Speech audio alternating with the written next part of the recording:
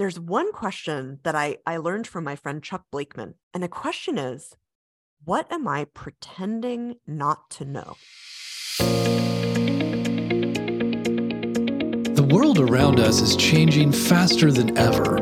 We hear people say, everything's a blur. And when we're living in our little self, a self in survival mode, a self that's living out what others believe we should do or who we should be, we compromise our joy. We put limits on ourselves and how we show up day in and day out. We believe we all have a big self, and pursuing it is holy work. We also believe that most of us let fear persuade us not to pay attention to it. So we stay in this vicious cycle between fear and entrapment that keeps us playing small. But when we combine an insatiable curiosity to know our true self with the courage to share our innate gifts with the world, we get closer and closer to our big self. Today, I have the opportunity to speak with Dr. Tasha Eurich. She is an organizational psychologist, a researcher, and a New York Times best-selling author of Bankable Leadership. And the book that we're talking about today is focused on insight, her 2017 book that I think broke through a lot of barriers and opened up a lot of discussion points when it came to talking about self-awareness. And her TED Talk that was based off of Insight, happened the same year, has now been viewed more than 8 million times between the TED.com site and the YouTube site. Tasha is the principal of the Eurich Group, which is a boutique consultancy that helps successful executives transform when the stakes are high. I think you'll find that we have a really interesting, unscripted conversation focused on all things self-awareness. Tasha Eurich, welcome to the Big Self Show. Thank you. It's a pleasure to be here. It is great to have you here, and I'm really excited for our conversation. And as a beginning point for our conversation, as we have been doing with all of our guests in season 5, is this idea of thinking about the big self. And, when we raise what is unconscious into consciousness, we can move more freely from what we want to do with our lives. And when we choose not to, our personality is often dictating the terms of our experience, and then we'll end up calling that fate. So Tasha, when you think of the idea of a big self, what comes to mind? And how would you contrast that with the little self? Well, Chad, I think there are so many different ways to answer this question. And my answer today is only one of several ideas I had, but it was really to telegraph the topic of our conversation today. So one way to look at this is that your big self is the person you put out into the world, right? Big in terms of being seen, being visible. Your little self also could be the person, the you on the inside. Not little in magnitude, but little in terms of, sort of relative visibility. One of the things we know from our research on self-awareness is those two types of self-knowledge, right? Knowing who we are on the inside and then how we show up in the world are independent. And so having both an understanding of our little self and big self is critical to navigating the world successfully and being self-aware. Love that. Yeah. And, self-awareness is almost as old as humanity itself. And a lot of people write about it. A lot of people think about it, but you have written masterfully on it. I love the book Insight. And, I hear it referenced a lot. And a part of the result of that writing is that you've uncovered so much through a lens of curiosity, and especially by accessing the neuroscience and other research that's been done on and around it. But for all of the talk about it, we are still surprisingly unaware. So could we begin with a simple definition so we know exactly what it is we're talking about when we hit on the subject? That is a brilliant place to start. I agree with you. It took our research team almost a year to empirically define self-awareness. And the simplicity on the other side of complexity, right? The definition we ended up coming to is as follows. Self-awareness is the will and skill to understand who we are and how other people see us. Wow, that's quite the distillation. I love that. I know. And, that's the kind of thing I could talk for 30 seconds or I could talk for 6 days. But in there, you hear that distinction between internal or, little and external or big self-awareness. And one of the most fascinating parts of our research was that knowing ourselves internally was not correlated to knowing how we show up to other people and vice versa. So that's why it's really important to emphasize, obviously the will and the skill is important, but those two camera angles, if you will, of self-awareness are really kind of the foundation for that critical skill. Well, and I love that part about the way that you've set up your framework. It seems very helpful. It's hey, let's look at self-awareness internally. Let's look at it and evaluate it externally. So let's simply dig into one of the more surprising dimensions of self-awareness, and that's why is thinking about ourselves not the way into self-awareness? Yes, that was a surprise for me too. Very early on in our research project, we had started to realize that more people believed they were self-aware than the number of people who actually were self-aware. Maybe we can talk about that a little bit too. Early on, what I was trying to do was just validate a couple of assumptions that I had been making. And as a researcher, you always want to test the assumptions you're making. And my assumption was, as I was writing this book about self-awareness, bringing together a team of 12 research assistants to study it, was that, introspection leads to insight. If we self-reflect, right? If we ask why am I the way that I am? If we try to find our unconscious motives and thoughts and feelings, then not only will we be more self-aware, but we'll be better off in life. So I collected, it was about 300 people, and I just asked them a couple of questions. The first was, how often are you spending self-reflecting? Is it hourly, daily, et cetera? And then how self-aware were they? So I used, our measurement of self-awareness, and then some kind of outcomes, like how happy were they? How anxious, how depressed, how in control of their lives did they feel? And what I discovered, shockingly, was that the more people self-reflected, not only were they less self-aware, but they tended to be worse off in their lives. They were more stressed, more anxious, more depressed. They felt less in control, all this horrible host of things. And at first I thought, my God, should I be writing a book about delusion? Is that really what we should be doing here? But I found a kind of small but very little known area of research that goes into this. And the best way I can sort of explain it is by giving the example. What is the most common introspective question we tend to ask ourselves?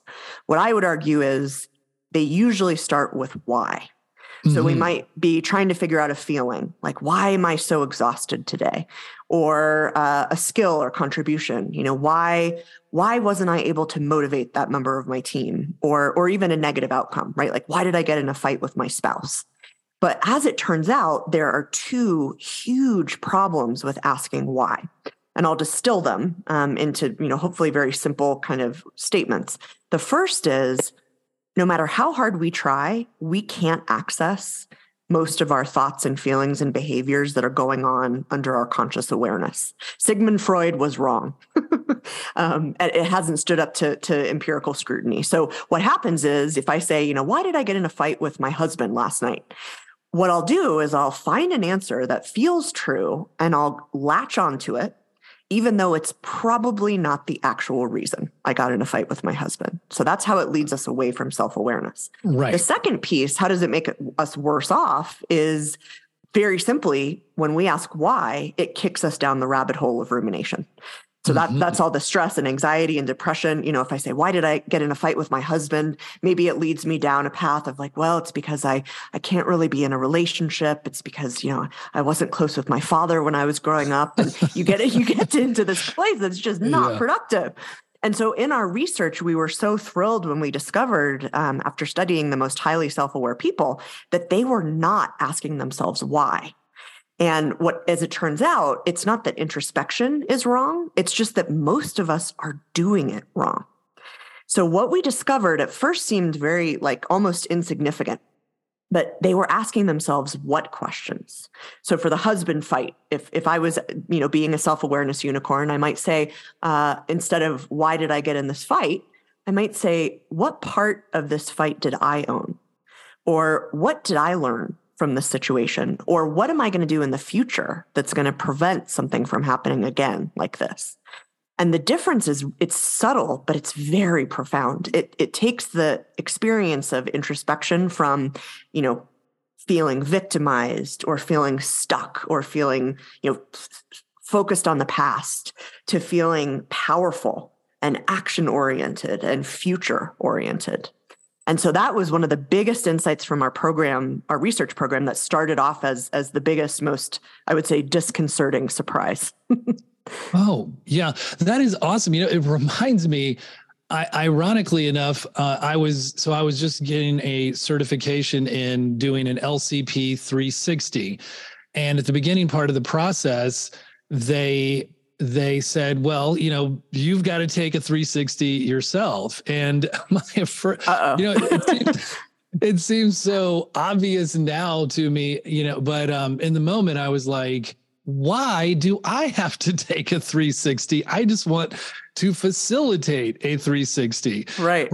And so it wasn't just obviously that I need to have the same experience, but then the shift that happened as I began to, what can I learn about myself in this process? And I have to say, by the way, I took your assessment too, leading up to this conversation.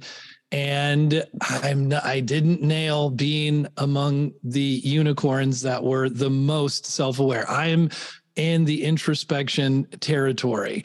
And so an LCP 360 for me was really helpful in beginning to get feedback and data on the external ways that I can continue to work on my self-awareness. So I totally agree with the asking the what questions. We do that in coaching as well. I love that example you just gave because it just so perfectly illustrates the difference in what's going on in our internal reality when we're asking why questions versus what questions. So yeah, thank you for sharing that. And I think the tie to coaching is spot on as well. And there are a lot of ways in which we are defended. And, you give us a lot of concepts and takeaways in each of your chapters. I don't know. I'm kind of curious. So for me, as an introspector who probably needs to be getting ways to get more external points of feedback, besides taking a 360, one of the ways that you talk about doing it is through the dinner of truth. And as ominous as you say that it sounds, I think it's a pretty cool way to be able to solicit that kind of external feedback. Could you share with us just this idea of what the dinner of truth is? Absolutely. This is an exercise that I learned about when I was writing Insight. And it's very simple, actually. What you do is you pick someone who you're close to, with whom you want to improve your relationship, and you invite them to a virtual dinner or meal or coffee, or ideally an in-person one. And in that conversation, you ask them one critical question. The question is as follows: what do I do that is most annoying to you? Well, And I then get a lot of that feedback from my wife already. it's without even requesting it. Yes, my husband and I have the Right. same dynamic. So you're doing the dinner of truth every day and practicing self-awareness just beautifully.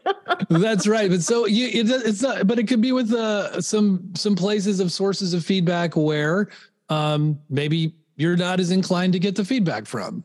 Exactly. And what's interesting about this exercise? The first time I heard it, my stomach dropped out of my body when I imagined doing that with anyone I knew, Right, So right. what I decided to do, because I would never tell my readers or my clients to do anything that I haven't done multiple times myself first, was I picked my most cranky friend to do this exercise with. I thought I'm just gonna go all in, and I'm just gonna see, what's the worst that could happen. Right. And I knew he would tell me the truth because he's a loving critic, which is another topic we can maybe talk about. But so his name was Mike, and I asked him, and he was very lovely. He sat and he gave it some consideration. And this was, maybe probably 6 or so years ago at the time. And he said, Tasha, the one piece of feedback I'd give you is that while I love you in person, I just don't like you on social media. And I said, interesting, Mike, tell me more. Which is what you do, right? You just say, interesting, tell me more. Ouch, but yeah. And again, you don't ask a question, try to say, I'm sorry, how wrong are you right now? No, you say, tell me more. Right. And what I discovered pretty quickly actually mapped on to my experience, even though I hadn't really thought about it, is that, without further intervention, most of us fall into the trap on social media of, I call it the cult of self, where, we inform people about all the things that are happening with who? Me. And I would learn this, in our self-awareness research, the most effective, happy, successful people actually use social media as a tool to improve other people's day or experience or knowledge. And I realized that I had fallen into that trap and sort of, without even noticing it, to your point earlier, we don't try to be unself-aware, but it was such a beautiful piece of feedback because it was completely actionable.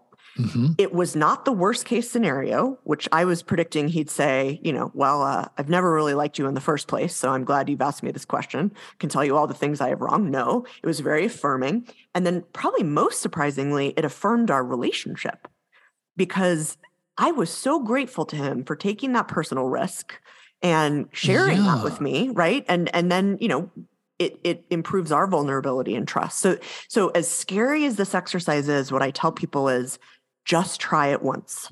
And if you want to, there's no reason you have to start with your most crotchety friends. You could start, as long as it's somebody that you feel will tell you the truth, feel free to start with anyone. But the things we can learn, in that case, like, it changed my entire strategy as a public figure who, for whom social media is a really big part of my job. And I'll be grateful to Mike forever for that. That's awesome. It makes me, because I'm thinking of this idea of how others see us in terms of self-awareness and what you're saying. And well, I guess, so there is a thing I could share here, and thinking about the idea of big self and little self. So I don't know how, I think this does play into it. I'm an Enneagram 4.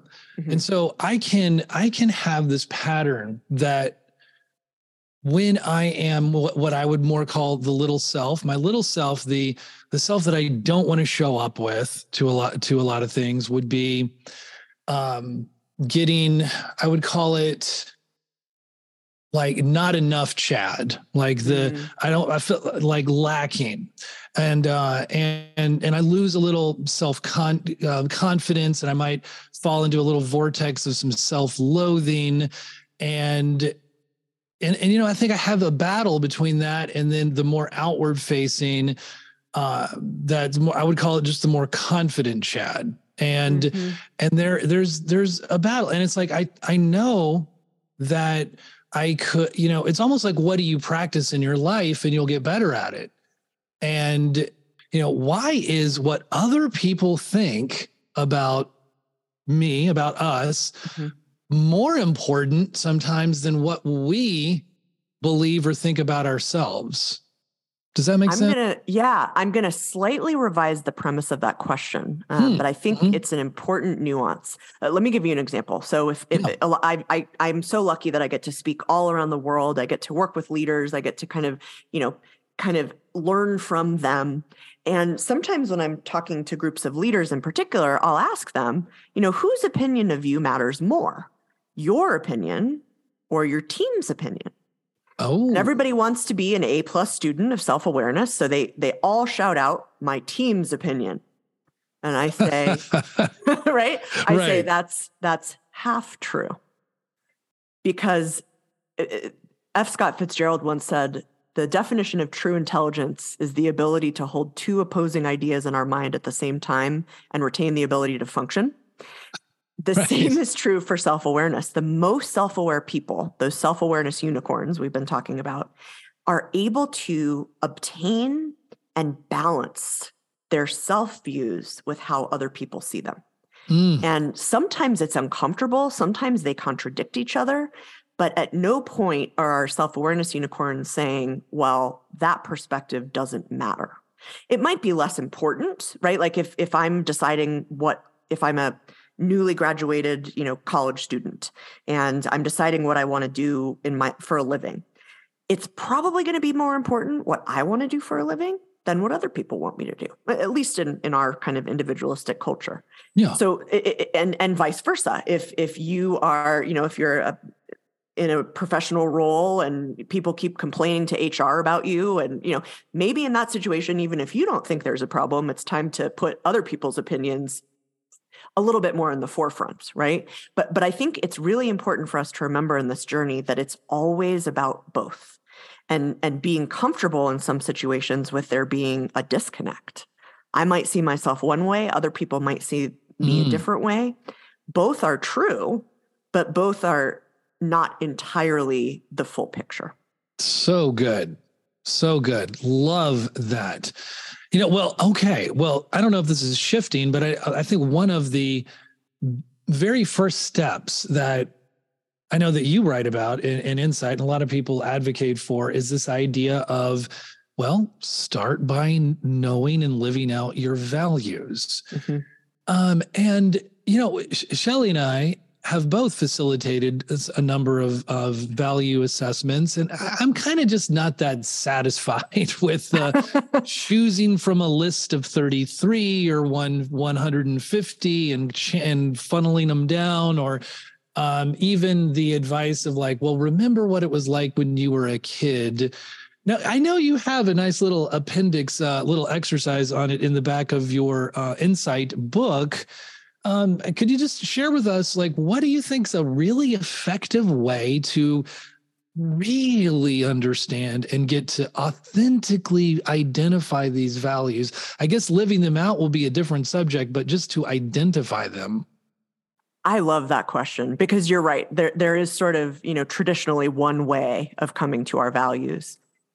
But the good news is there's lots of different angles we can take. One question that I really love for this, especially if, a list of values isn't resonating with someone, is to ask them, who are your heroes? Who do you most respect? Oh, yeah. And that's what cool. is it that you respect about them? And then the flip side is, who are your villains? Who are the people that you least respect? And what about their behavior is making you feel that way? And it's almost like you can do this exercise in two columns where you've got, kind of best case, worst case. And as you sketch that picture out, some things are going to start to emerge, right? So if for example, a lack of humanity or dignity is one of the reasons you dislike someone, that might mean that, love or compassion or empathy could be a really central value for you. Or on the opposite side, right? Somebody who is an incredible achiever and has contributed a lot to the world, that might mean that you value, achievement or contribution or impact. So I think those would be the two questions I would suggest if the values list isn't feeling very inspiring. That's cool. Yeah, I hadn't thought about the villain thing as much, because that could even just at least be a reflection of your shadow, right? And what do you repress? Well, that's a cool addition. I like that. Okay, so we're still talking about a lot of people, there's CEO disease you talk about, but they're not the only ones that are resistant. I think we all kind of have resistances at times to receiving feedback. And we believe that there is definitely a time and a place for self-compassion. When we begin to do the work, we have to be non-judgmental about ourselves. We also believe, though, eventually there's also a time for self-confrontation. Mm-hmm. So I guess, what are gentle ways you get people to put down their defenses, first of all, and just adopt a more curious disposition to their self-learning? Let's start with that, I guess. Just what are gentle ways that you encourage people? Because excuse me, for that LCP 360 that I took, I was defended, got the feedback, and then it's almost just like, this feels so good to know which directions I am, maybe overreacting in, or ways that I want to grow in, and now I know the direction. So it's refreshing afterwards, but how do we convince people or persuade them to put those defenses down? Yeah, it's an interesting question, because I sort of have two answers depending on who we're talking about. When we're talking about ourselves, there's a lot more runway there.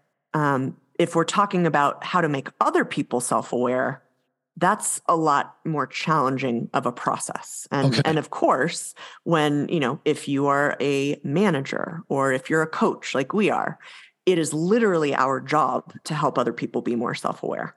But I think the majority of people, when they ask this question, like, what do I do about all these unself-aware people?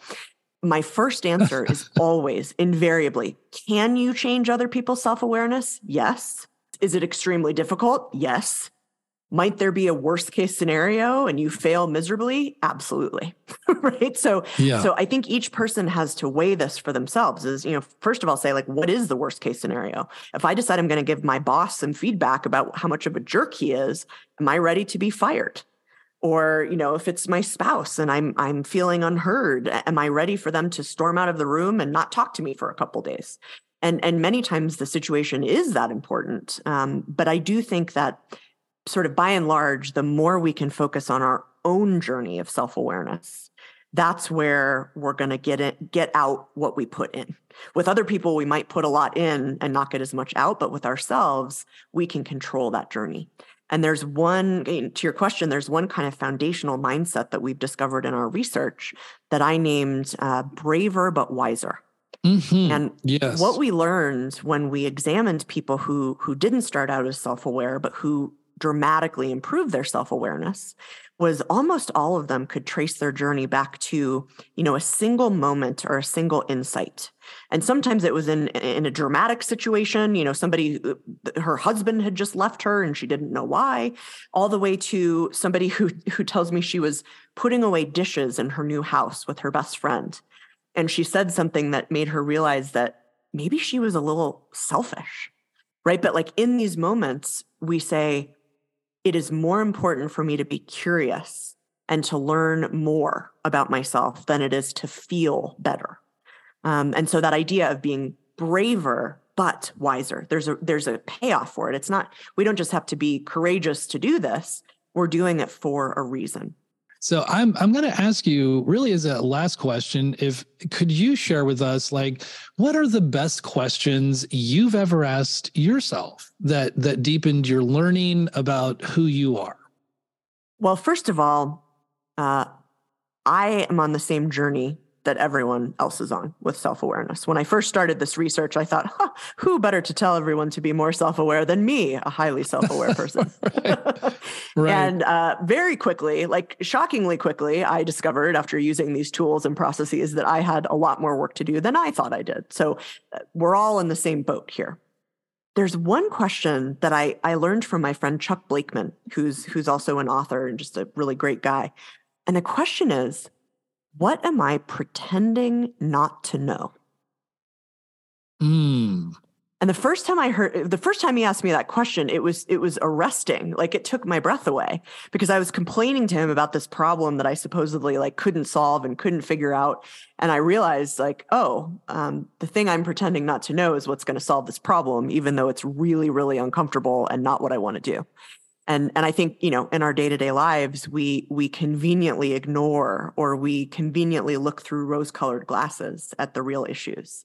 So sometimes we know more than we're letting ourselves know, if that makes sense. So what are you pretending not to know is probably one of my favorite self-awareness questions. So I'm very easy to find, but it's not about me. It's about you guys and your journey. When I released Insight in 2017, we put up we called it a party trick version of our 70-item self-awareness multi-rater assessment. And it's basically, it's 14 questions. You fill it out. It takes about 5 minutes, and the system will send it to someone who knows you well, who will answer those 14 questions about you. And then you get this nice little report that gives you a high-level picture of your self-awareness. You're an introspector. I'm a pleaser. Everybody listening might be in one of those 4 categories. Well, they will be in one of those 4. They might be in yours or mine. And then it gives you a couple of very concrete tools that you can use given your results, if you decide you want to grow your self-awareness in that way. So if anybody's interested in that, you can find it at insight/quiz.com. Yeah, and we'll have it in the show notes as well. And I want to say, it really does just take like 5 minutes. If you don't introspect or ruminate too much on anything. And I did want to just say, yes, boy, that is really true of me. Really. And I was like, what? No. Let's be really honest here. Exactly. Yeah. And you've got to be honest with yourself. The good news about those 14 questions is, once we stop asking people about their overall level of self-awareness and we start asking about the specific things we'll know if we're self-aware, we do get more honest with ourselves. I'm glad you pointed that out, because that's actually really important. It was a pleasure, Chad. Thanks again for having me. We are all about big ideas and how to integrate them to live a more sustainable life, to open up your learning, level up your self-awareness and consciousness, and move from surviving to thriving to even flourishing. And I think what Tasha Eurich is helping us to understand today is that there are 2 dimensions to self-awareness, the external and internal. And the less defensive we are about what we can learn about ourselves results in so many positive things and new possibilities that we should, at the very least, be encouraged to take on the challenge, move beyond the defensiveness, and be ready and open to what's on the other side of this work. And one thing to keep in mind is that the more self-aware you think you are is a pretty good indication that you are actually not. And one other important piece to this is that the work never stops. You don't stop working out and eating well, and you don't stop needing to check in with yourself and consult how you're living in alignment with your values and living as consciously as possible. You know where to find us at bigselfschool.com, where we offer one-to-one coaching, as well as trainings and workshops for organizations big and small. Here's to seeing you on the next episode of The Big Self Show.